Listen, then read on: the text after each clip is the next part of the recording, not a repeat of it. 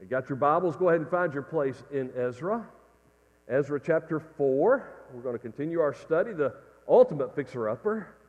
Thank you for standing as we're actually drawing closer and closer when we get into Nehemiah chapter 8 in our study this summer of Ezra and Nehemiah. Nehemiah chapter 8 is where we'll see that the people stood when they had the book of the law open for the first time in a long time, and kind of set a precedent the people of God would stand in honor of reading God's Word. So thank you for standing as we open the book together. I'm just going to read a few verses from chapter 4 to kind of get us started, verses 1 through 5. We're going to look at a lot of what's happening in the storyline from Ezra 4, 5, and 6. So if you found your place, Ezra chapter 4, it says, "When the enemies of Judah and Benjamin heard that the returned exiles were building a temple for the Lord, the God of Israel, they approached Zerubbabel and the leaders of the families and said to them, 'Let us build with you, for we also worship your God.'" That was only a partial truth, by the way. "And have been sacrificing to him since the time of King Esarhaddon of Assyria brought us here. But Zerubbabel, Jeshua, and other leaders of Israel's families answered them, 'You may have no part with us in building a house for our God, since we alone must build it for the Lord.'" Understanding there, we alone must build it for the Lord alone is the way this is worded there. The God of Israel. It can't be mixed with all the other gods that you're worshiping, as King Cyrus, the king of Persia, has commanded us. Then the people who were already in the land discouraged the people of Judah and made them afraid to build. They also bribed officials to act against them to frustrate their plans throughout the reign of King Cyrus of Persia and until the reign of King Darius of Persia. Father, we pray that you would help us to learn a little bit from your word about what it means to lead out with integrity and persistence, what it means to not be distracted by the opposition and keep our eyes on the calling you have on our life. Lord, I pray that your Holy Spirit would take the word of God and use it to instruct us on how to live our lives personally, how to lead our homes, and how to live as the body of Christ, the church, in a contrary world where we will often face opposition. Lord, empower us, we pray in Jesus' name. Amen. You can be seated. The title of the message this morning is, "It's Never Easy." It's never easy. But God certainly awards persistence.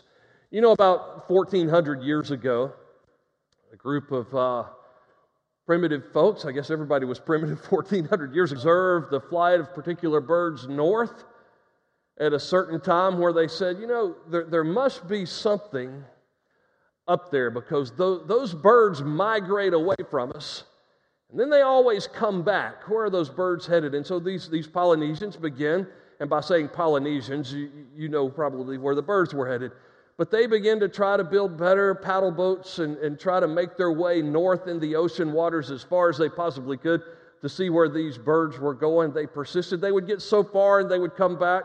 They would build better paddle boats. They would go as far as they think they could go and still make it back. And eventually, after 400 years of following these migrating birds, it was a type of plover. It was a golden plover was the name of the bird. But after about 400 years, and this was about 1,000 years ago, these Polynesians finally came up on the most isolated islands in the Pacific, thousands of miles from any other landmass known as today the Hawaiian Islands.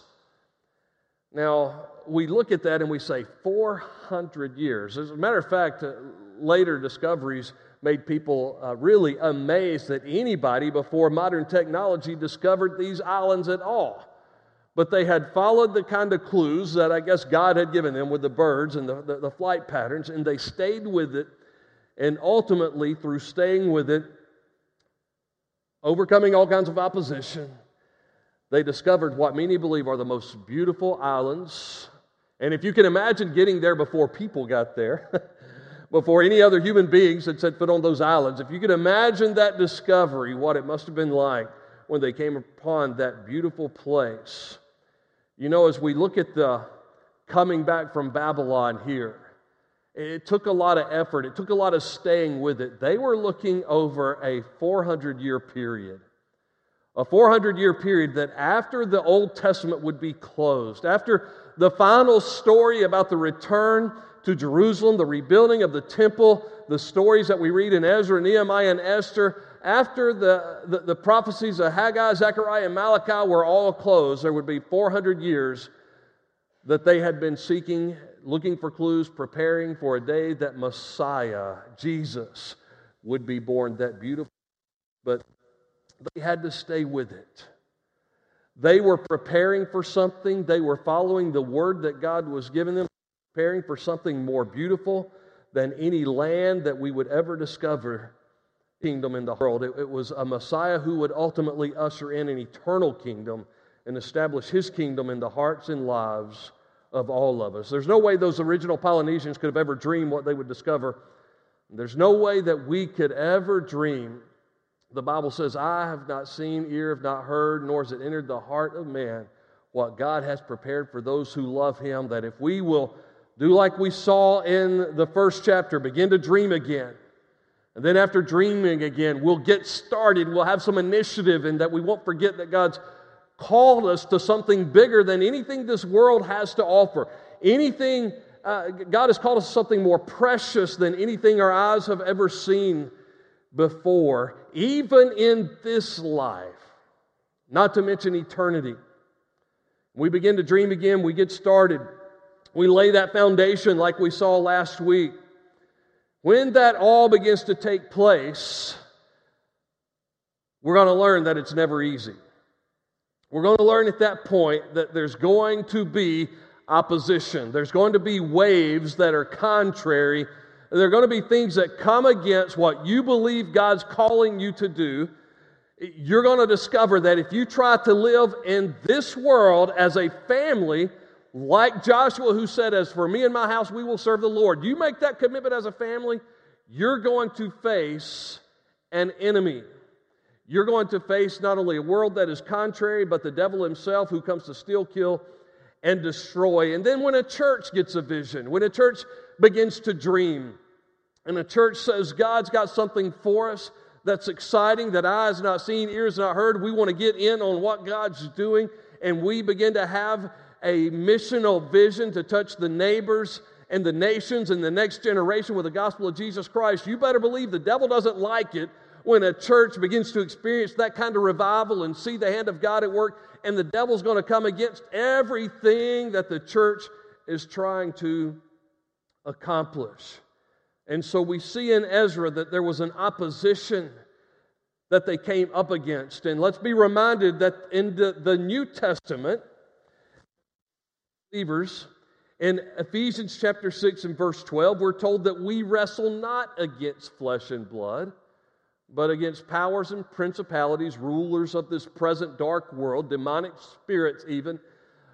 We don't wrestle against flesh and blood. However, we also have to keep in mind that while it's ultimately the devil that comes against us, the reason Paul had to say that is because he did not want those Ephesian believers to think that it was the people who were coming against them that were the root of the problem. Ultimately, the devil, the enemy, was using people.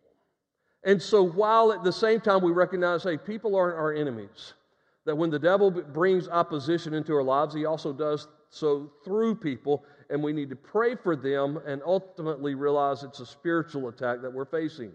The world, the flesh, and the devil that's coming against us.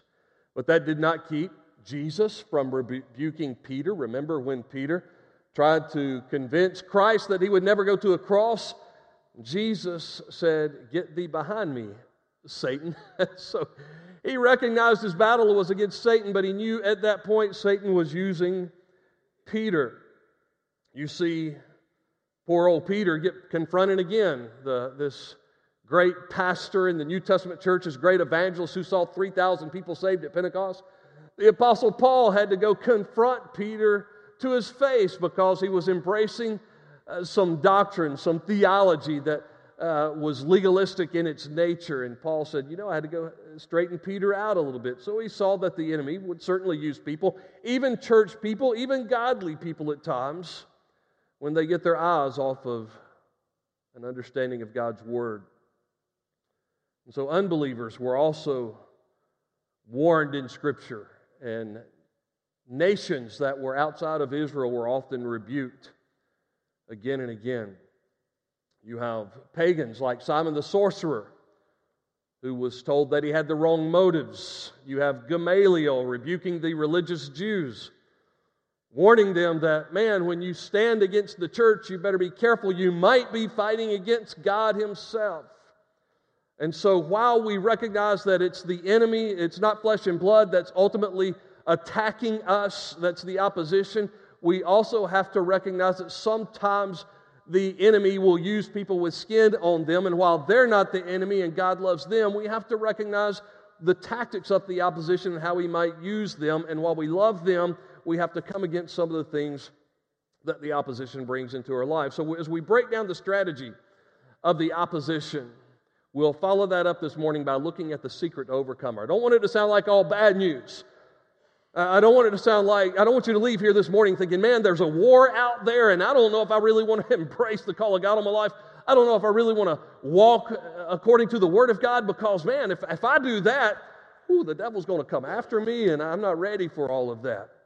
And we'll look at his strategy, the strategy of the opposition, but then we'll look at the secret of the overcomers. Let's break down the strategy of the opposition at first. First of all, I want you to notice that what they begin to do in those first verses that we looked at was what we will call frustrating antagonism. Anybody have any frustrating antagonism in your life? You don't have to raise your hand, but sometimes it can come through the form of family members. From the time you were little, you know that God placed brothers and sisters in your life to be frustrating antagonists at times, right? Just to get on your nerves maybe a little bit. Maybe people you go to school with. You may have somebody in your workplace that you would say they are powers and principalities. God may use people, and the enemy may use people in your life. And there's a certain frustrating antagonism. As we read those first three verses, the Assyrians who were in that region, remember, before the southern kingdom was taken captivity to Babylon, the northern kingdom was taken by the Assyrians, and there had become this mixed group, both through intermarriage and also through mixing of their religions. And they were polytheistic, they worshiped all of these pagan gods, but just to make sure, they were like that guy who was in the army during one of the wars, and somebody saw him, and he had a Star of David, and he had a cross, and he had a Muslim crescent, he had all of these different religious images, and somebody said, "What's the deal with you?" And he said, "Man, over here I can't afford to be wrong." Well, he was wrong because he had embraced all of the religions, and God said, "You shall have no other gods before me." Jesus said, "I am the way, the truth, and the life. No man comes to the Father but by me." And so when they come, it says they were known as the enemies of Judah and Benjamin, but they see something exciting happening, and now all of a sudden they want to be a part of that, this part of building Zerubbabel's temple there. And they say, "Let us build with you." And they're like, "Wait a minute, we're not mixing faiths here.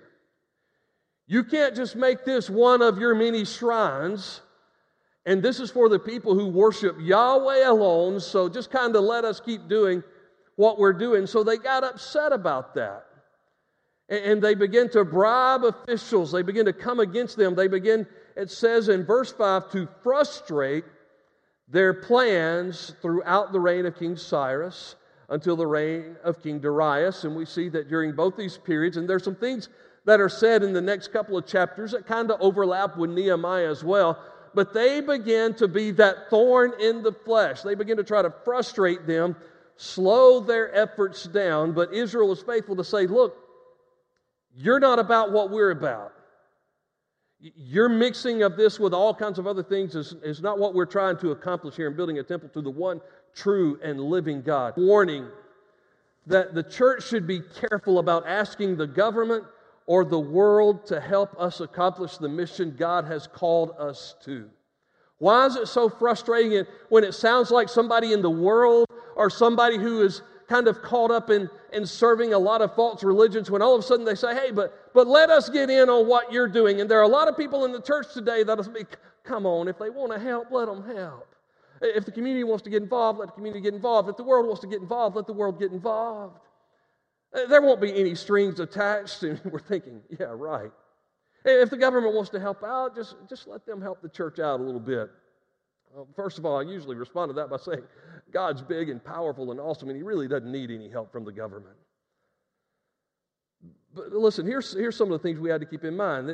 What they were doing or wanted to do could have sabotaged their efforts later. They could have infiltrated their presence and sabotaged everything they were trying to accomplish for the glory of God.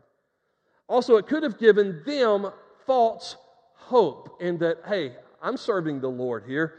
A lot of you know it's been my policy ever since I became pastor here. Actually, it was a policy I developed as a youth minister a long time ago.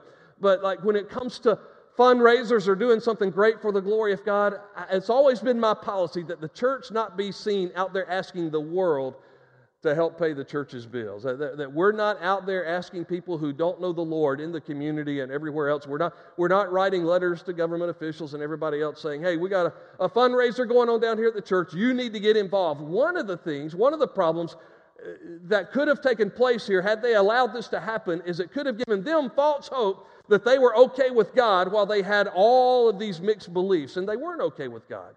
And sometimes what we do with our churches by allowing people to participate who aren't part of the kingdom, who aren't true worshipers of the living God, is that sometimes they have false hope that, hey, because I gave to the Salvation Army or because I invested in that church, God's got to be all right with me.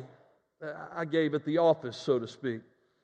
And then finally, it always compromises the integrity of the work, especially sacred work, the work that God describes in His Word as, hey, this is something that's got to be done by God's people, and it's got to be done God's way, and it's got to be done in God's power. And those who don't know God do not have the power of God to even get along with the people of God.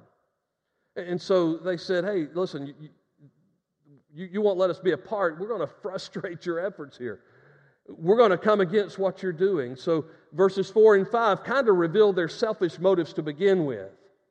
Okay, if we can't be a part of it, if it can't be something we can get our hands on and our hands in, then we're going to kind of mess you up along the way. Frustrating antagonism. It's that mentality that says, okay, if I can't be a star in this show, then let me see if I can wreck the show for everybody else. Let me see if I can mess it up for everybody else. So this was kind of their mentality. And when they were not allowed to be a part, all of a sudden their true motives were revealed in the frustrating antagonism that came against the people of Israel. That was followed by the second tactic here, not only frustrating antagonism, but what we'll call false accusation. The people who were already in the land wrote an accusation against the residents of Judah and Jerusalem. And they're going to write Artaxerxes. Later you'll see a letter that goes to Darius as well. But they begin to make all of these false accusations. They were trying to cast doubt on the vision. They were trying to cast doubt on what authority they had to even be doing this. And then, again, on their own motives, they were saying, listen, don't trust them. Don't trust those Jews. They were telling everybody else, you can't trust them. They will do you wrong in a heartbeat. They wrote letters to Artaxerxes, letters to Darius, using words like, those rebels, you let them build, they'll hate you for it later. We're told that we have an accuser as well. 1 Peter 5:8 says, be sober, be alert, be vigilant, because your adversary, the devil, walks about like a roaring lion, seeking whom he may devour. Church, the devil is real, and when you get a vision from God and you begin to want to do something great for him, you better be assured he's going to begin to accuse you. Revelation chapter 12 and verse 10 said that he is the accuser of the brethren. He's the one that will whisper in your ear, you're not really saved, you're not worth anything, you can't do anything important for the kingdom of God, you can't do anything for the glory of God, you're a nobody, you're nothing, you might as well sit still, and sit back and leave it alone. So he begins to come and bring accusations in our own lives. Now we also read in the next verse in Revelation chapter 12 that they overcame him by the blood of the Lamb and by the word of their testimony, and they did not love their lives to the death. In John chapter 8 and verse 44, the devil is called the father of lies. So this accuser of the brethren is going to try to cast doubt on God's word.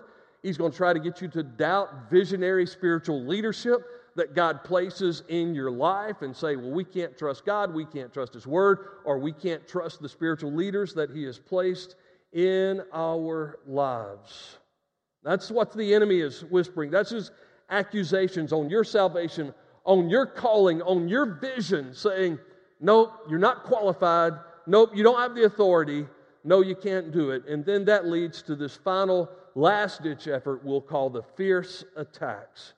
It went from frustration to false accusation to now the enemy is going to begin to step it up a notch with some fierce attacks. They begin to try to create all kinds of red tape, all kinds of loopholes, and they ultimately stopped the work for a little while. If you'll, after sending these letters and after their attacks, look at verse 23. As soon as the text of King Artaxerxes' letter was read to Raham, Shimshai, the scribe, their colleagues, they immediately went to the Jews in Jerusalem and forced. Now the attack became more fierce. You're going to stop at this moment. And the authorities came and stopped the work. The construction, verse 24, of God's house in Jerusalem had stopped and remained at a standstill until the second year of King Darius of Persia. We'll come back to that in just a moment. But look at what they finally did is they brought in and forcibly stopped the work that was taking place. Using fear, using intimidation, using accusations, sending these letters, doing everything they could to come against the work that God was doing. And the enemy himself, the devil himself, will use fear and intimidation. And his goal, if you find yourself in some kind of sinful bondage, if you find yourself in some kind of situation today where you've got spiritual apathy in your life, it's not just to bring you down. What the enemy is ultimately trying to do is he's trying to stop the work of God. He wants to stop the work of God in your life.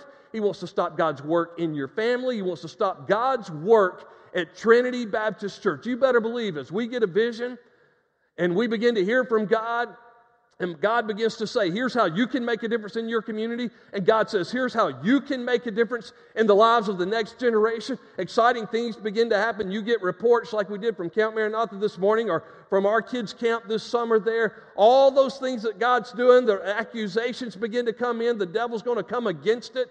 And he's going to come and he's going to say, you can't trust God. And you can't trust His Word. And you can't trust His leaders. And his goal is to render you inactive in the process. And it's fierce. And those who are in leadership, whether you're a pastor or a staff member or a leader in a life group, a leader in a WANA, a leader in one of the many vibrant ministries in our church, all of a sudden it's going to seem like you've got a gauntlet to run through just to do what God's called you to do. Anybody ever been there? Like, I know God's called me to do this, but if He's calling me to do this, it should be easy, right? Not so. Not so. Now, I get it. Sometimes we try to do things in the flesh instead of do things in the power of His Holy Spirit. But even if we're being obedient to Him, walking with God, walking in the power of the Spirit, we still feel like sometimes we're going through this gauntlet of attacks. When I was in high school, and I remember every Monday night, I think they still do this to this day, but every Monday night we had FCA meetings, Fellowship of Christian Athletes. Now, some of the games we played back then would probably be called hazing today, and you couldn't get away with them. But some of the games we did back then in the 80s, man, they were rough. We actually played a game called the Gauntlet. And we would take, and this would be hazing. You'd probably get fired if you were to do this game today as a leader, but But we would take a string and we would tie a balloon that was hanging just over, the string around our waist, balloon hanging just over our rear end. And we would have a gauntlet of people, a line on the left, a line on the right, and they had rolled up magazines. And the goal was for you to get through that gauntlet without but make the balloon being popped. And the best way to pop the balloon was to not only hit it with the magazine, but make sure that you pinned it against their backside, their lower back, or somewhere, and pop that balloon. Now, that doesn't sound like cruel and unusual punishment. That's hazing. Man, if my kid went to a meeting this was the 80s, and so we didn't worry about stuff like that back then. We could be kids and have fun and hurt people and stuff like that. So, man, I remember thinking, they're not going to pop my balloon, man. And you try to cheat and tie that a little bit, let it hang a little bit more, let it fly in the wind a little bit more so they couldn't pin it. And somebody would say, no, that thing's got to be tight up against your back, man. And you'd run through that gauntlet and you'd hope that, because we were at FCA, everybody there was competitive, right? And we were so competitive. Don't want them to pop my balloon. And sometimes when you're in the church and you're in a place of ministry leadership, or you're in a home, you're a dad, you're a mom, you're trying to do things for the glory of God, you get a vision, you get excited. In order to make that happen, sometimes you just feel like, man, the enemy's coming at me, and everybody's trying to bust my vision. Everybody's trying to pop my balloon, and they're trying to inflict some pain on me in the process. That's what was happening. The attacks had become fierce, and they're like, good night, we're trying to do something for the Lord here, the one true God of Israel. Didn't know there would be so much opposition from just wanting to do something for the glory of God. We're told also in John 10:10, the thief comes to kill, to steal, and to destroy. And he wants to kill, steal, and destroy your vision, your family. He wants to come against this church. And I'm telling you, while we believe that God is real and God is sovereign, we need to keep in mind that the enemy is real and he has an attack, and we need to hit our face. We need to be more involved in spiritual warfare than ever before, because the demonic powers want to use even people in our own lives to come against what God wants to do. And we've got to get on our face before Almighty God and put on that spiritual armor, tighten that belt of truth, be sure that helmet of salvation is secure. Most of us have it kind of flopping around, kind of like Toby's first football helmet when he was a kid. Our helmet of salvation is kind of flopping around on us, and we need to get that helmet on tight and know what we believe, why we believe it, stand our ground on the Word of God and not be shaken, because we're in a battle against the enemy. And we need to pray like never before that God would give us victory, because greater is He that is in me than he that is in the world. We can experience victory, but we're going to have some fierce attacks. Now, what's the secret? What's the secret of the overcomer? We see the strategy of the opposition. There's going to be these false accusations. There's going to be fierce attacks in our life. But what's the secret of the overcomer? First of all, I want you to see that they had the inspiration of the prophet of God.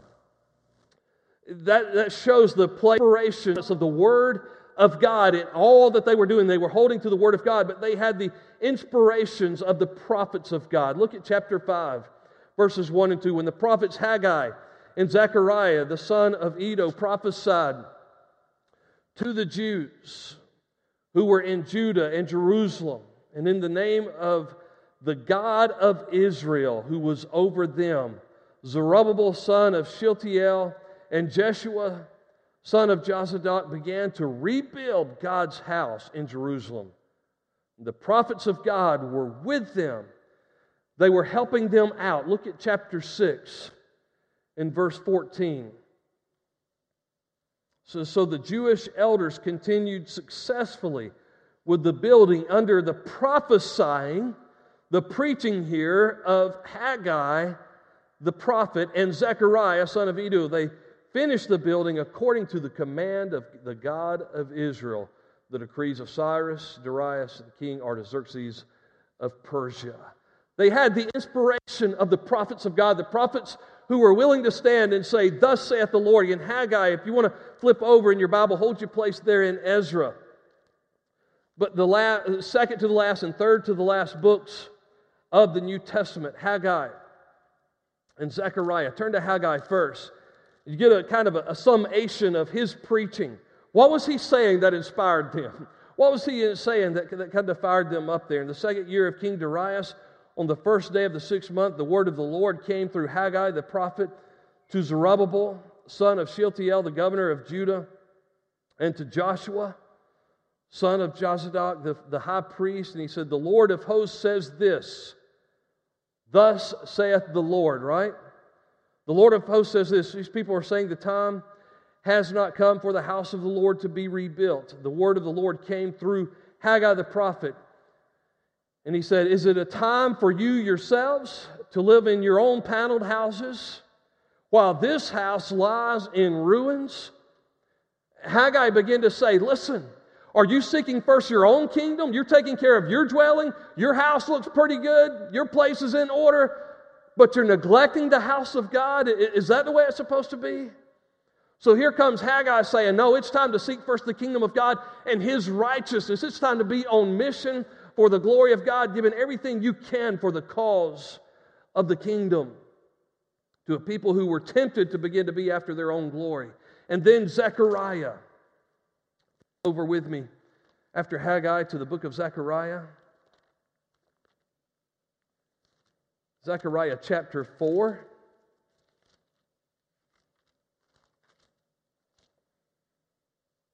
Verses 8 through 10. And the word of the Lord came to me. Zerubbabel's hands have laid the foundation of this house, and his hands will complete it. Then you will know that the Lord of hosts has sent me to you. For who scorns the day of small things? These 7 eyes of the Lord, which scan throughout, and that was a reference to the Holy Spirit's work, the omnipresence of God in the world. And he said, the whole earth, throughout the whole earth, will rejoice when they see the plumb line of Zerubbabel's hand. In verse 6, the reason he was able to say that, verse 6 in chapter 4 says, this is the word of the Lord of Zerubbabel, not by strength or by might, but by my Spirit, says the Lord of hosts.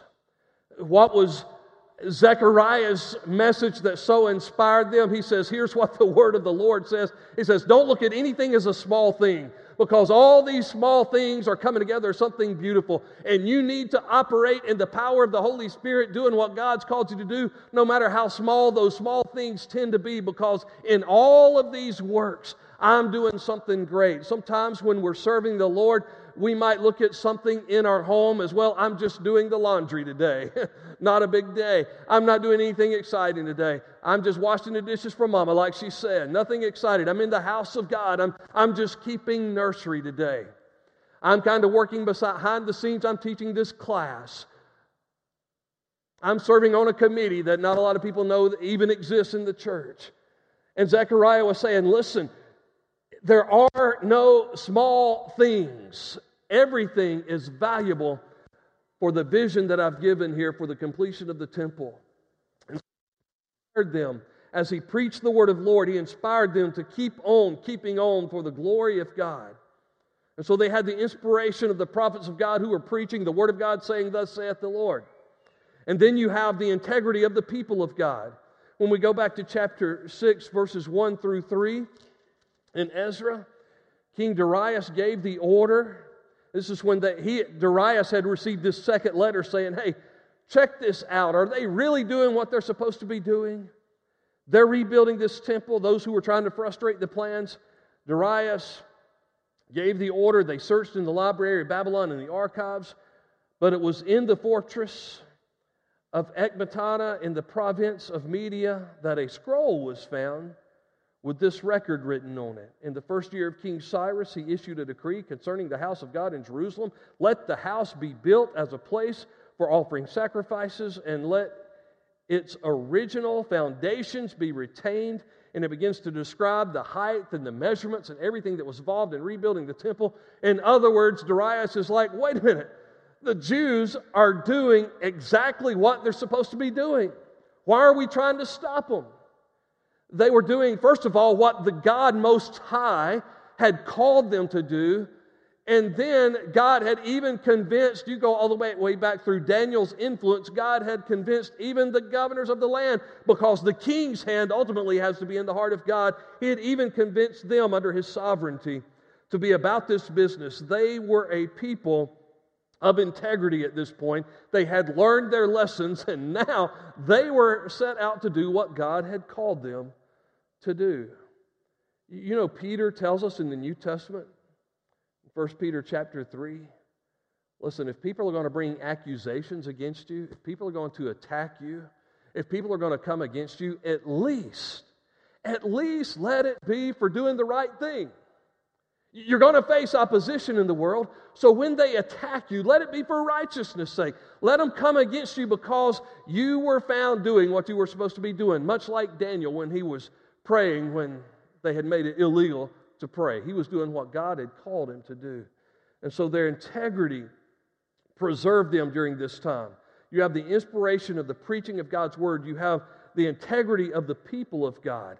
And as we walk with God, one thing I remember my mentor, Dr. Bill Bennett, told me many years ago.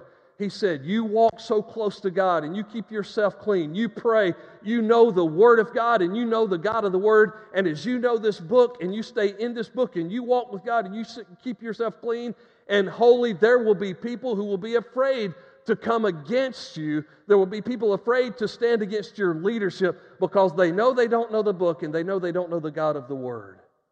And that was beginning to happen. Wait a minute, these people know the Lord. These people are walking with God. We better back up. When Israel honored God and when they walked with Him and they lived a life of integrity and they didn't get caught up in all of the distractions around them, God honored them, and those in leadership, even outside the faith, began to respect them. And finally, you see the intervention of the purposes of God. In other words, God's got a plan that can't be defiled by the attacks of the enemy. You see the intervention of the purpose of God's power that was accomplishing God's purpose. Remember what Zechariah was preaching? Zechariah 4:6, not by might nor by power, but by my Spirit, says the Lord. What I get done, I'm going to get it done my way with my people. And so God's plans were being accomplished here. Remember what He had prophesied even before the exile. Remember what Jeremiah had said? I know the plans that I have for you, declares the Lord, plans for you to prosper. All of that was a reference to when they would come back and they would rebuild. God had a plan even in their exile to get them to a right relationship with Him and then bring them back into the land. And so we see the intervention of God's plans and God's purposes right here. In chapter 6, look at verses 16 through 22. Then the Israelites, including the priests, the Levites, the rest of the exiles, celebrated the dedication of the house of God with joy. For the dedication of God's house, they offered 100 bulls, 200 rams, 400 lambs, as well as 12 male goats as a sin offering for all Israel. They were genuine. They were making their hearts right with God. They were broken over the sins of their past and the sins of their nation. They weren't saying, hey, but God, that was the generation before us. That's not our fault. They were saying, we'll be proactive, we'll take responsibility for even the sins of our households and our ancestors. They also appointed the priests by their divisions, the Levites by their groups, to the service of God in Jerusalem according to what was written in the book of Moses. Now they wanted to get it right. Now they wanted to do everything by the book, by the Word of God. And so they're going by that. Then the exiles observed Passover on the 14th day at the first month. Now, what's the big deal about observing Passover? Remember how the return from Babylon would so many ways parallel the exodus out of Egypt when they left Egypt? Remember how they left Egypt? Remember the 10 plagues, and the 10th plague was the death of the firstborn, and that's when Passover was established, because they would take that spotless lamb, that lamb without spot or blemish. They would sacrifice that lamb. They would put the blood on the doorposts and the lintel, and it kind of pictured like a cross there. It was a foreshadowing of Christ being the ultimate Passover lamb. They would celebrate Passover, all to remind them that the way they got out of Egypt wasn't by might or power, except for the power of God. the Spirit of God, that God was at work. And they were reminding themselves here, listen, our coming back into the land and our rebuilding this temple isn't because of who we are, but because of who He is. He's done great things in our midst. He is a powerful God, and He wants to use us powerfully. So we have this entire Passover celebration. You look down at verse 22, they observed the festival of unleavened bread for 7 days. The Syrian king's attitude toward them, so that he supported them in the work on the house of the Lord God of Israel. God was giving them favor with the people around them, and God made them. They didn't just decide one day, hey, I think I'll be happy today. It says God made them joyful, showing what only He could do. It was all because they said, we've got to get back to doing this. If we're going to get victory over the opposition, the preachers were coming along saying, hey, here's the word of the Lord.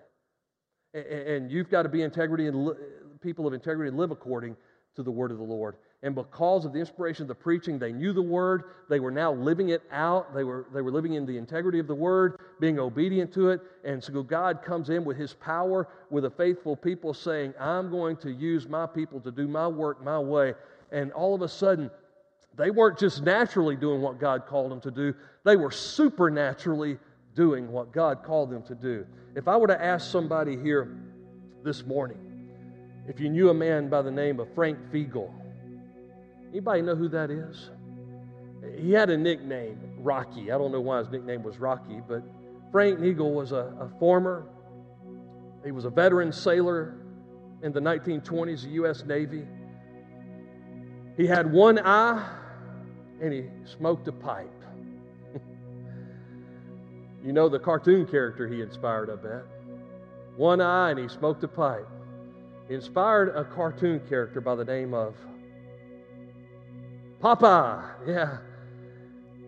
Elsie Sanders was inspired by this individual to write into his cartoons and eventually make him the main character of a cartoon known as Popeye. Popeye had a nemesis, didn't he? He had a girlfriend, we all know Olive Oyl, but he had a nemesis, Bluto, right? The earlier one's Bluto, he later became known as Brutus. But he had a nemesis, and he was always trying to cause problems, and Popeye didn't look like much. He didn't act like much. But then when he had his spinach, when he opened, I couldn't wait. I remember on the weekends, a lot of times I'd be at my grandma and grandpa Brown's house, and back when you only got 3 or 4 channels. But one of the cartoons that was going to come on early on a Sunday morning was Popeye. And I remember watching those old cartoons come on, and I couldn't wait, man. I'm like, come on, Popeye. You can whip this guy. I know he's got olive oil by the neck, and I know it looks bad, but you can whip this guy, man. Get after it. But you got to open the can of spinach. During the Great Depression, you realize that who knows how many lives this cartoon saved. During the Great Depression, there was like a 35% increase in children who ate spinach because of the influence of a cartoon called Popeye. Because you know what happened when he turned that can of spinach up, right? Man, those arms begin to bulge, and that belt tightened, that chest popped out. Popeye was ready to get after it. He'd whoop old Brutus. He'd get the best of him.